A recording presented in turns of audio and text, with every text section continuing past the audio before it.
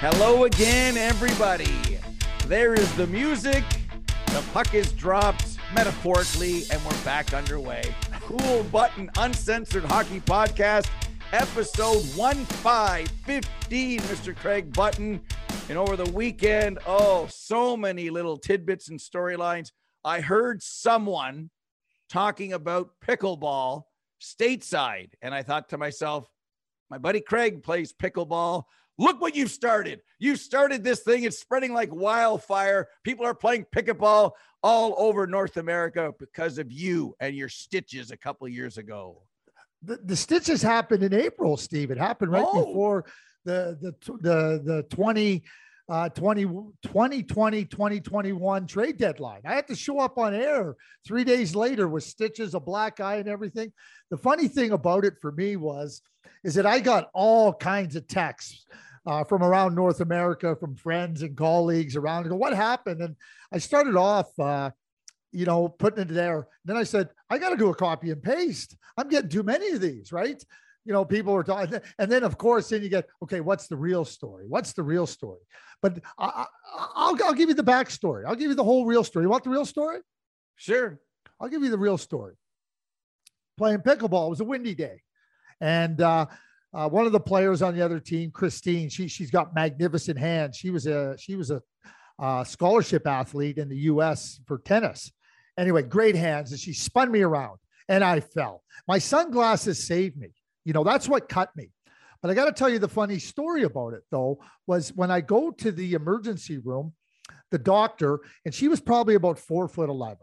So there's three parts to this. The first part is this. She says, I always thought my first pickleball injury would be a sprained ankle or knee or something, not a cut face. So I tell her the story and everything. So we get a little bit of a chuckle. So then she's stitching me up. So I had the 6 on my cheek and 3 on my eyebrow. So as she's getting ready to prepare my eyebrow, she goes, I'm going to use different color sutures. So I'm laying there and I'm going, there's different color sutures. Did you know there was different color sutures, Steve? No, neither did I. So I asked her, I go, there's different color sutures. She goes, yeah, there's different color sutures. She goes, I'm going to use blue. And I said, oh, that's interesting. She goes, here's why. She said, if I put black in, somebody might mistake your eyebrows for the stitches and you might get a free wax job. And I start to laugh. So anyway, she stitches me up.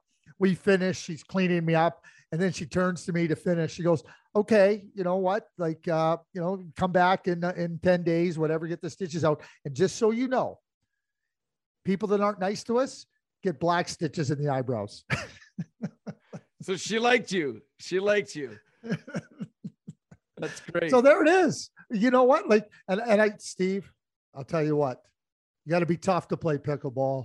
You got to be resilient. I was ready to leave my blood on the court, but they said, you got to leave. I wanted to carry on, but they said, no, you got to go to the hospital. Right. Well, tonight is Monday Night Beer League. So there's been a lot of pressure. There's a lot of pressure. Yep. So I'm going to get a new stick right after this, and it's not going to be 1-0 tonight. If it's 1-0, I'll score my own net because it won't be 1-0. I will make something happen tonight. We're not playing a 1-0 beer league game this evening, come heck or high water. I'll guarantee you that when we talk again Thursday. That's my promise to you. Yeah. So you've talked about going and getting a new stick. So therefore, you have identified the potential problem as the stick. Are you able to get new hands? Because my scouting report on Steve Kouleas is average hands. Feet are fast. Mind works rapidly fast. Hands sometimes have a tough time catching up. Can you get new hands? I'm comfortable with my hands. I'll tell you this much. I will show you that your scouting report on my hands is one notch below where they should be. So tonight, the hands, the feet, the mind, and stick will be in unison like a symphony orchestra from the 1950s Walt Disney shows and cartoons. I will be in tune, my friend. Bass, violin, you name it. Well, that's good. I just know, it's funny. I saw a video of you dangling and everything. And then I looked at it. I turned to a friend of mine and It was doctored. The video was doctored. It was your skating, your head, your uniform. It was Jess's hands. It wasn't your hands. It was Jess's hands. Now, I know Jess has good hands. Okay. I've seen her dangle with the puck. That's pretty good video editing that you did there. Well, we could use them on the podcast to do some video. Anyway, Guelph wins in overtime Friday and Saturday. Top 10 in Canada on the rankings. So there you go. So that was our weekends as it related to pickleball, beer league, and women's hockey. Well, I watched the women's game on Sunday night from Kingston. Canada up 2-0, and then the U.S. fought back in the third period and won it in overtime. And I'm going to be in Ottawa for the Capital City Challenge, which is a U17 opportunity for 2005 born kids across Canada. They're all 63 kids are going there, but the fourth team is going to be the national women's team. So they're going to be competing against the U17 group. And what a thrill that's got to be for those kids to be able to say, I get to play against Marie-Philippe Poulin. Really? I get to play against Natalie Spooner. I get to play against Renata Fast. I get to play against Melody Daou, the MVP of the Women's World Championships. I'm so thrilled. I mean, having watched that team at the World Championships, watching the game and then being able to go into this tournament and going to see them, I'm fascinated to watch it because the skill, the competitiveness, the tactics, the team play, it's phenomenal. And, you're watching Guelph, top 10 in the country now. The progress of the game is just exceptional, and it's only going higher. Absolutely. They're doing the things that the men and the boys are doing, and the progression from 1990 in that first world championship with the pink sweaters and Michael Landsberg calling it. We've just gone 31, 32 years from there. So you can see the rapid growth in so many areas. So I know you'll enjoy that. And I'm excited about that. And oh, what a surprise. Canada and the United States play a tight game that goes to overtime. That's a 1-goal game. So no surprise there. So over the weekend, we got a lot of bits and bites, and maybe we'll go off and get on a rant and everything else. I want to start with Vegas winning again. They go 5-1 on the homestand. Laurent Brossoit gets the win. Vegas started 1-4. It was woe is me with all their injuries. So they win the game. The Alexander Texier goal with the Ovi skills move between his legs was a beauty. But Matthias Janmark scores the winner on a broken stick by Nicholas Haig. It worked out perfectly at the side of the net. Why are we talking about a broken stick in a 3-2 Vegas win? Well, earlier in the sequence, Janmark received a pass that was offside, and the play coulda, shoulda, would have been blown dead, but they re-entered the zone, exited the zone, brought it back in again and scored. And what did the Blue Jackets do? They challenged the play. The video coach said, no, Brad, don't do it. It was a rezone entry. They didn't score on the offside play. He overruled it. He owned it at the end. The goal was scored, and then they received a penalty. I ask you again, Mr. Craig Button, where are we on rules? How did somebody not just watch Arizona the week earlier when Andre Tourné admitted he didn't know the rules on a re-entry? It happened again. The more I watch, I'm starting to think, is it time for a rules summit within the league? Is it Stephen Wacom's job? Or is it all the GMs that should say, listen, let's do a reset here. Let's remind the coaches and video people. It's one thing if it happens in November. We better not get this wrong in the playoffs that we don't know the rules, Mr. Button. Should we print more rule books for some of these guys and gals? Well, I mean, it's not Stephen Wacom's job. It's not hockey operations job for people to know the rule book and to know the rules as it pertains to the playing of the game, right? And, we now have video challenges and, Steve, how many times you hear about, we know in the last minute of the game, there's no challenges. How many times do you hear on the broadcast, well, they should challenge that. They can't challenge it in the last minute. Stop. So you want to talk about coaches, managers, media, broadcasters, they don't know the rules. You can mandate anything you want. I mean, are we here to legislate that you need to know the rule book? Doesn't it just simply follow? You should know the rule book. Doesn't it just simply follow basic logic? Like, you know what that is? You know what that is? My father used to talk about, there's rules, there's errors of commission, trying to do something, and errors of omission, which he always felt were unacceptable. Not knowing the rule book is an error of omission. That's on the people. You want to continue and be exhibit A, exhibit B, exhibit C for not knowing the rule book? Just continue to do that. It's your job to know the rule book. Lou Lamoriello, Bob Gainey always said, it's your job to know the rule book, period. So get to know the rule book. I'm not telling anybody, no, we don't need a summit. We don't need a summit. We don't need Stephen Walker or Hockey Ops to tell them. But you need to take responsibility for knowing the rule book. End of story. That's where it goes. And if you don't know it, shame on you. It's a failure, and it's an error of omission. So there's a lot of things that have changed. Some subtle, some not so well, wouldn't subtle. that be reason enough to go and know what the changes are too? Right. And I've told this before and we've talked about it. As simple as a shot from the point that hits the crossbar and goes over the net. We have been 15 years that the puck has stayed inside. A beautiful rule. And I've said the same thing. Why isn't a rule like that changed in minor hockey, Hockey Canada, USA Hockey? And now, and some people still don't know that everything stays inside. There was a few plays over the weekend that coaches looked at each other and thought, oh, we caught a break there. The face-off stayed inside. No, everything is inside. And you talk about the broadcasters. We had a goal that was off a skating in a few weeks ago, and they discussed on a major network rights holder about challenging a play that we don't challenge for kicked in high, whether the puck went in or a high stick.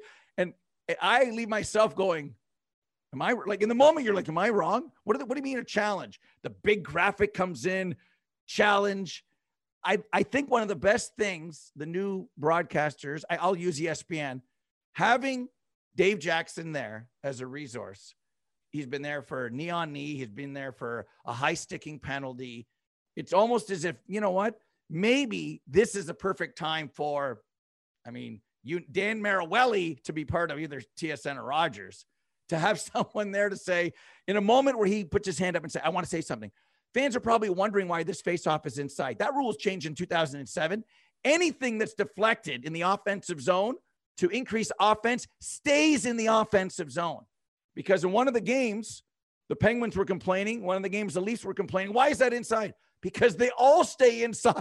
Everything stays inside. I think there's enough subtleties there to have a guy to explain. Because I've talked to ex-NHLers going back to when we were on television to radio that say currently, I didn't know that was a rule. I'm not throwing them under the bus. They've said, I didn't know that was a rule. I didn't know that was a rule. I didn't know that was a rule. So I'm just wondering what else could be in play, Craig. That's a difference between winning or losing because people don't know the rules. And we have made changes, and it's our job as broadcasters to stay on top of it. But when they're making those mistakes, I'm yelling, don't do it. Don't do it. And then it's done. They said it couldn't be done, but they done it, and they done it wrong. Well, then they're going to continue to do it wrong. Again, Steve, it's errors of omission. It's errors of omission. And there's no excuse for it. It's on the people that are doing it. And it doesn't matter who it is, right? And if you made a mistake, say, hey, listen, I made a mistake. Bottom line is, it's all there. We don't need to have summits. We don't need to have Dan Marawelli or anybody else telling them. The NHL, Hockey Ops, they lay it all out. Here it is. You know what else they do? They say, phone us. Phone us. We'll tell you. We'll explain it to you. Talk about a rules hotline. You have the rules hotline right to Hockey Ops. And it still fails again and again. Don't worry, Steve. We can talk about this every episode. Okay. It's not ending. It's not ending. Trust me. And just because you're in the NHL doesn't mean that you're at a high level of performance. So just because you got 32 coaches that are in the NHL, don't assume that they all know the rules. Just because you have 32 general managers, don't assume that they all know the rules, because they don't. Let me finish on this part before we get into a great topic, and I know you're going to love it. So it's in Edmonton, Chicago, Edmonton. Oilers are all over the Blackhawks. all 4 over minutes and 4 seconds. Yep, right. Which reminded me again of a broadcaster saying to a former player, why are they changing in the offensive zone? Who changing? The team that's got the puck. And he said, well, that's what we do, especially in the second period, to keep things going. So it reminded me of like Hockey 101. So then the Oilers touch the puck with a high stick in the offensive zone. The shift is not yet hit the 4 minutes and 55 seconds. And I'm thinking to myself, if a Chicago player now touches this puck, I'm going to have a conniption, because what they're going to do is allow the Oilers to swarm them. Like, if they don't touch the puck, the Oilers are then forced. The whistle will then go. The whistle will then go, and the play is over. The Hawk player played the puck. McDavid stripped them, and this whole circus went on for another 90 seconds. And I thought right there, I see things that the boys and girls have done at 10. And you know what one of the dads said? Well, when they get older, they won't make this mistake. And now I've learned 10, 20, 30, 40, 50, Craig, same mistakes, different levels of hockey, different age groups. The same things are done. I would have said, why would you have touched that puck? The Oilers have a high stick coming. The whistle will go. And if nobody touches it, the ref will automatically blow the whistle. And you sit and say to yourself, oh boy. And that's when I think it's just a game. It's just a game. And people make mistakes, the same ones at different levels. They do. But keep in mind, I mean, when you're tired, you know, they always talk about like your legs go and then your thinking goes. And I think that was a direct result of that. I mean, you're trying to get the puck. You don't want to ice the puck, because that's not going to help you. Right. I mean, the Oilers were just rolling through the offensive zone. They went through 4 lines, like, you know, and anyway, I mean, it happens. And again, hockey, and we're dealing with the NHL and hockey. Bottom line is, age doesn't have anything to do with it. Mistakes that you see, like at 10 or 15, or ones you see at 28 and 37, you see it in international hockey. So when it's all said and done, it's not about age. It's not about level. Mistakes are going to happen because you have different variances in terms of skill level. You have different variances in terms of, you know, game situation awareness. And that's not going to change. Don't think it's just somebody's in the NHL that they're not going to make that mistake. It's very interesting and intriguing. The Calgary Flames, 7 shutouts this year. The core was an issue going into the season. I think there's a lot of fancy stats. I think sometimes the easier stats tell the story, Craig, about a certain team. The Calgary Flames are 8th in the league in goals for at 3.32. And Mr. Button, they're number 1 in goals against at 1.89. How much of this is, they're already great players there. How much of this is Mr. Daryl Sutter? Because last night with Dan Vladar, and then they won the night before. Now the Islanders have health issues, but the Flames had a beautiful weekend. You had a good weekend. You didn't get stitched. I had a good weekend. We didn't get shut out, but the Flames had a great weekend. 2 games, 2 wins, and they are riding a wave right now. Sutter is blank responsible. Well, I mean, significantly responsible. You know, Daryl came into the team last year, and, you know, coaches, like, you know, they take over a team, they identify what the issues are, and they have great confidence that they can fix them sooner rather than later. Sometimes they think they can fix them immediately. The reality of the situation is that it a lot of times takes longer than people might expect. And, you know, Daryl coming in and trying to get a feel, number 1, for the problems. Number 2, to try to get a feel for how the players handle things, how they can handle different responsibilities. You know, you don't just come in and go, oh, you have ideas. Okay, I want to play this guy here. I want to play this guy here. But until you get comfortable with your personnel, it takes time for them to get comfortable with what you're asking them to do. So, you know, Daryl wanted to turn it around quickly. Keep in mind, Steve, and I'll be very clear on this. From the time that Bob Hartley was let go as coach of the Calgary Flames, they had a long string of average coaching. Daryl had to undo years of average coaching. Daryl is a superior coach. And what you're seeing now is the Daryl Sutter effect. And you know what? Again, I'm going to say this. People want to, oh yeah, they got to trade Johnny Gaudreau. I said this last year. You want to trade Johnny Gaudreau or Sean Monahan? It's really easy. It's really, really easy. They're highly productive players that have great contracts. Here's the problem, Steve. You can never get value back. You can't get value back. And so, oh yeah, because people don't want to look deeper. People don't want to look and understand, okay, how average was the coaching? I'll tell you how average it was. Real average. That's how average it was. Daryl comes in. He's clear. He's clear about how he wants a team to play. He gives you direction. He gives you instruction. He works with you. Now, he also takes players and he says, here's your game.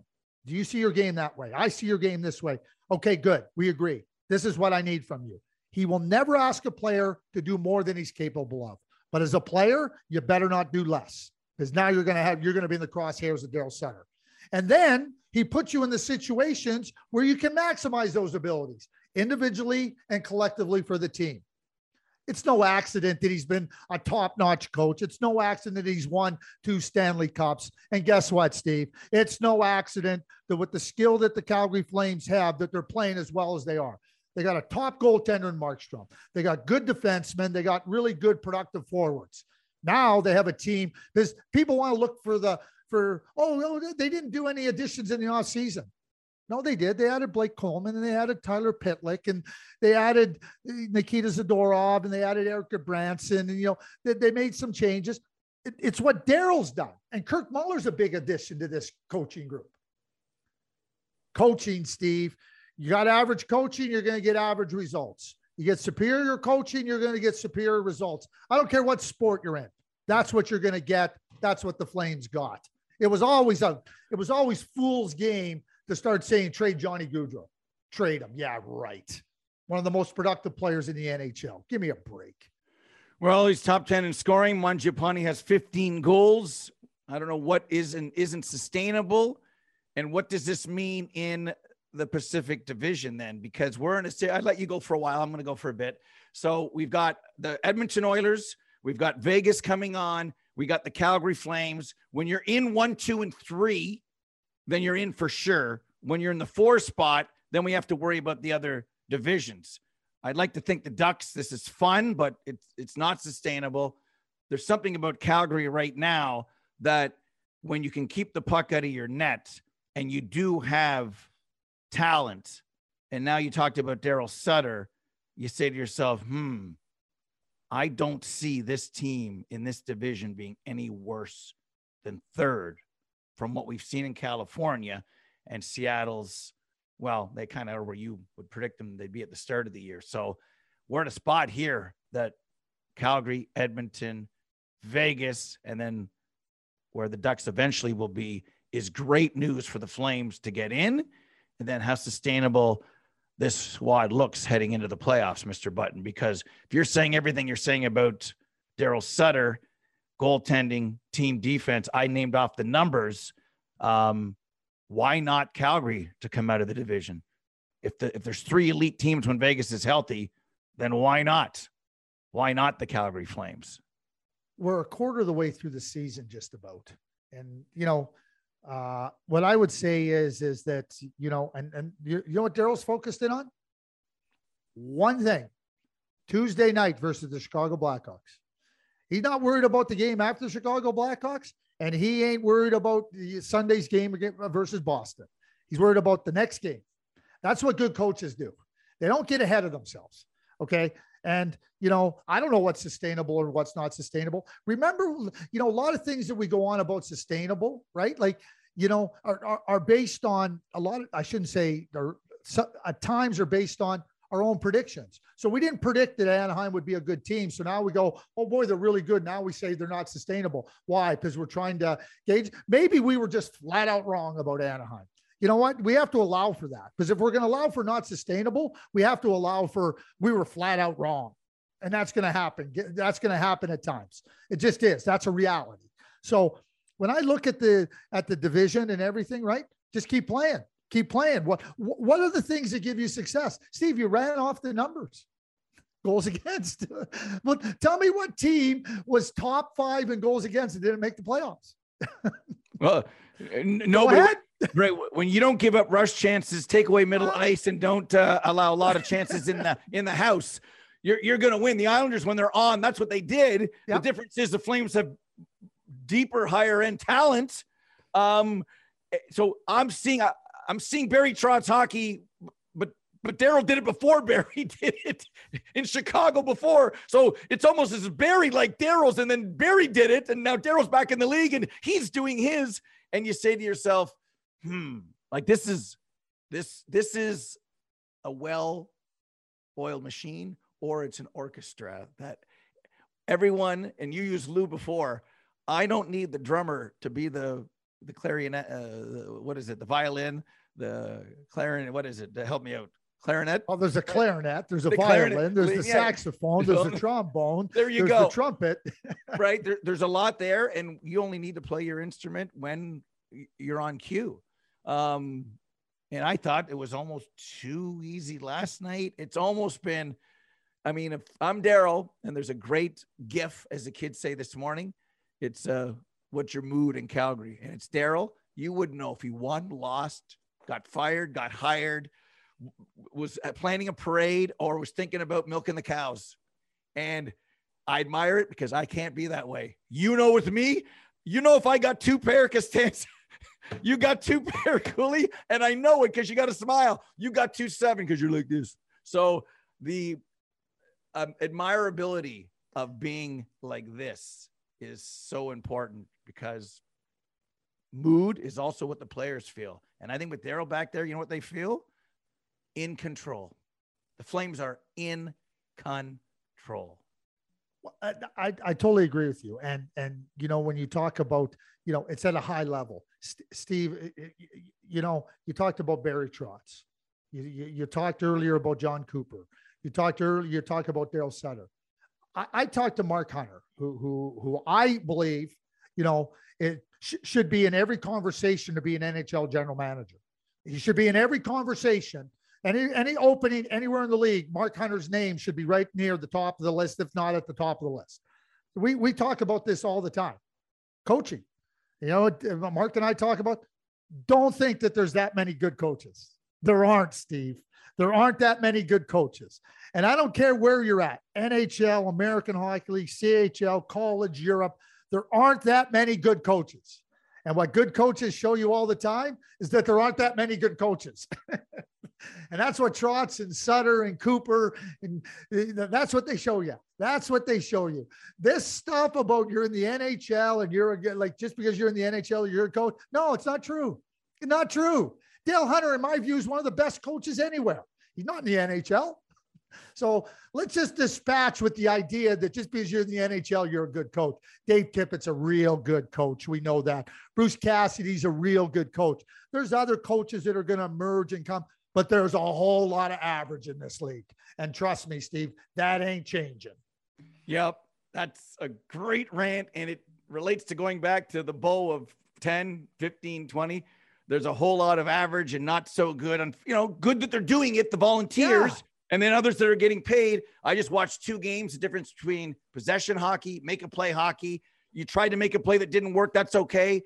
Against dump and chase, get it out, glassing out, live to fight another day. The scoring chances were 57-12. And eventually playing what I call skilled hockey, my right way of saying, believe in the process. And if we lose, we lose. But if we're always going to, I see teams. And there was a play the other night, because I made it, I talked about it on the show. Puck was in the camera left wing corner.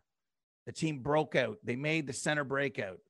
And the idea was we're going to maintain possession, break out, control the neutral zone, zone entry, center drive, kick it out, fake shot, and scored. That happened from the breakout. The pass in the breakout leads to the entire sequence, where we talk about the coaches at different levels, and most NHL coaches are getting into the possession, some panic with others, but that play of making that play, the pass that started the breakout to the goal, That's just beautiful. That's that's a symphony. And I loved it because I thought that's the play as opposed to, oh my God, off the glass, Craig, get it out. Oh my God, what are we doing? No, we're controlling the puck. We're controlling the play. And it's just a beautiful thing to watch. And if it was that easy, like you said, everybody would do it. Everybody would believe it. There's some coaches that speak it, but there's a lot that don't. And the ones that speak it, practice it, use it. I think they have to win, or the process for them is in a better position to win, because why, when you have the puck, do we give it away? There's a time we have to change. There's a time to chip and chase. But for the most part, I worked so hard to get it, Craig. And now I'm going to give it away. I just love when I see skill and will together. And that play was an example of just, I think every coach should have that clip. The breakout through the zone, gain zone entry, and score. I loved it. It's beautiful. 1972, Steve, the Soviets came over in the Summit Series. And in the first game in the Montreal Forum, it was 2-0 for Canada very, very fast. And then the Soviets took over the game. And the appreciation for what the Soviets were doing, I don't think was there from a public standpoint, because the public had been conditioned that the Soviets were no good, that they were just going to get wiped off the face of the hockey map. And 2-0, you go, oh yeah, here we go, right? You talk, all those players that played for Team Canada, not all of them, but a lot of them talked about, oh my God, they'd never seen anything like that. They said, we were lucky to only lose 7-3. But what they showed was holding the puck possession and everything. You know, what you want to do.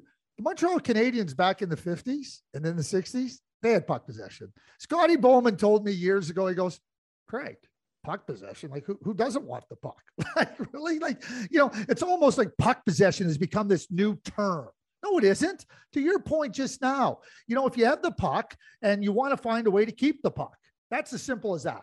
There's going to be times where you got to give up the puck, because if you don't give it up there, you're going to create problems for yourself.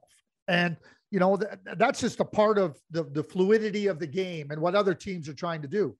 But to your point, you know, it's not just when you have the puck, it's other players. How are they reading the play to be open so they can get the puck and your team can keep the puck? That's what the Soviets showed in 1972, right? And there's been an adaptation. The Montreal Canadiens held the puck when they won all those cups in the 70s. They won all the, you know, so the idea of puck possession, it is not new. It's never been new. The Soviets developed it. The Montreal Canadiens had it, and it's always a good idea. So at the end of the day, right, you're talking about thinking at a higher level, like, you know, thinking at a higher level, processing the game at a higher level. And that's where we can really, you know, with younger kids, hey, make a play with the puck. Think about Craig Ramsey. I worked with Craig Ramsey, who was a terrific player in the NHL in his role. 20 goal scorer, 250 goals in the NHL, you know, checker, you know, defensive player, two-way player. He always would tell me, what were you thinking there? What were you thinking there? Oh, well, he goes, you weren't thinking, were you? Like, right? Like, you know, think a lot of like, you know, we start talking about the coaches in the rule book. Just stop and think for a second. Think. Didn't we do that 3 episodes back? Think, Craig? Well, let me give you an example of think. And then I want to kind of talk about the Lightning. I don't know the Braden Point. He kept playing. Maybe it's a concussion. Maybe it's a shoulder injury. But so I'm watching the Sabres Rangers last night. The last 2 Sunday schedules have been really good. Normally we get, you know, soft Sunday schedules in the NHL, but last Sunday and this Sunday have been really good. So I'm watching the game, the puck's in the corner, there's 10 seconds and the clock is winding down. And I'm thinking to myself, at some point here, Adam Fox is going to play the clock, because there's no use the horn going and his feet touch the blue line. As I'm thinking this, and Jeff Skinner wasn't, Adam Fox then comes right in. And I thought, oh, this is great. Like, not that he might score or they might score. It's thinking that sometimes, you know, I feel I know more now at my age than I've ever known before. I've been taught well. I've learned. I've watched. Kevin Lowe just said, don't be like some of those media guys. Just pay attention. And if Gordie Howe stayed late after practice in 1980 as a Hartford Whaler because the game was changing, he was 52, he must have had the feeling of, wow, this is this new thing that we're doing. So I see Adam Fox play the clock because if the puck's lost and there's a breakaway for the Sabres, they have 4 seconds to go 180 feet. They're not going to do it. He plays the clock. Skinner doesn't know that he's there. They're all puck watching like they're 10 years old, and it's minor peewee. The puck comes out, and I think almost on purpose, Kreider went, I could have got it out at any point. There was no reason to. And then he gets it to Fox. Now, I think Fox is going to shoot. So do the Sabres. He gives it to Zibanejad. They think he's going to shoot. No. And then he pops it to Lindgren backdoor. They score with under a second left. I thought it was bravo because it was thinking. It was thinking. And I like to reward thinking because, and the Sabres weren't. If Skinner turns around and just says, I've got Fox. He can't do anything. There was another player in front of the net. But for Fox to come down and do it, I thought, I've got 2 kids. One of them would have made that play and the other wouldn't have. And the one that did, play the clock. What are you doing in there? You're a defenseman. There's 4 seconds left. Puck's in the, I'm going to be an option. And that's what Lindgren and Fox did. If you haven't seen it, it's a moment that makes you say, wow, I want to reward Craig. And my rant today is about thinking. That was thinking. I loved it. Situational hockey, Steve. It's situational hockey, and that gets developed in practice. I've watched Adam Fox play since he was 16 years of age. He's always been a thinker. Always had the ability to put his mind to good use and to threatening use. And you saw that. I mean, he wins the Norris Trophy. Come back, and I want to ask you a question in a second when I finish this. But this is my Bill Belichick. Accolades. He's been pretty good. 7-4, rookie quarterback. Everybody, I mean, he's only done it for 2 decades. He's only done brilliance and excellence for 2 decades. And all he ever talks about is next game. Last game doesn't matter. Next practice. All he worries about is what I can control.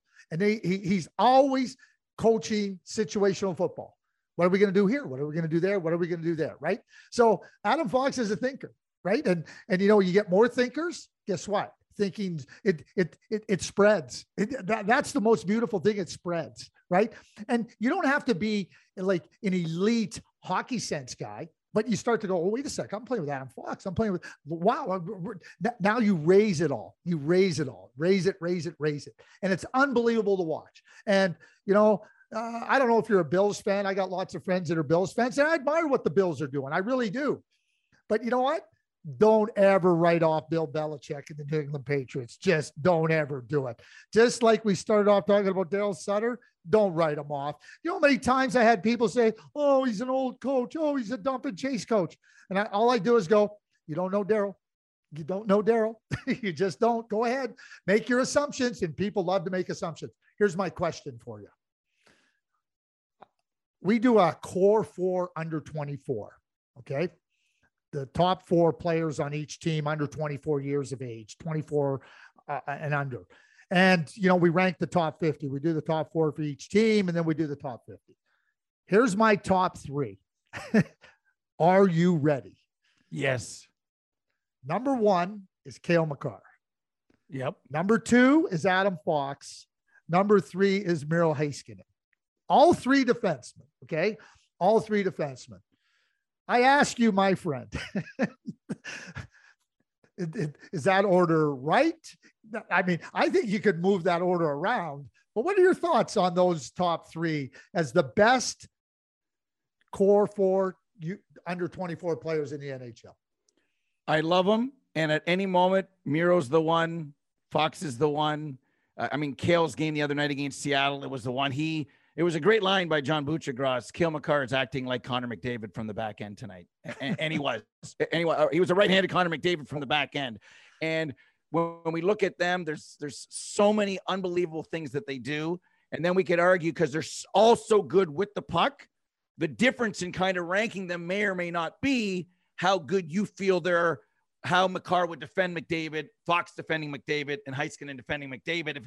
And I don't think there's a standout in either of the 3 that says, no, this guy can do this and this guy can't do that. I think they're all similar in all their offensive attributes, high-end skill and hockey sense. And it's not as if any one of them is more Rod Langway than the other, Craig. So it's a virtue. If it was a horse race, it's win, place, and show for sure. But we better look at the photo finish to see whose nose is ahead of the next one. And I love it because they're all so special, so special. And number 4 is Charlie McAvoy, just so you know. Right. Like yes. who's different, right? Like, I mean, he fits more into that, hey, listen, my greatest strength might be defending, right? But, you know, all my point is it wasn't very long ago that the top guys were McDavid, right? And Matthews, the forwards, are the defensemen taking over. Well, and I hope someday Bo Byram will be healthy enough to be in the group, right? And we talked about him last week. I guess we're like 90 seconds into the close. Tampa Bay, now Braden Point, what they've been able to do is there a fear of falling out of a 3 spot with Boston?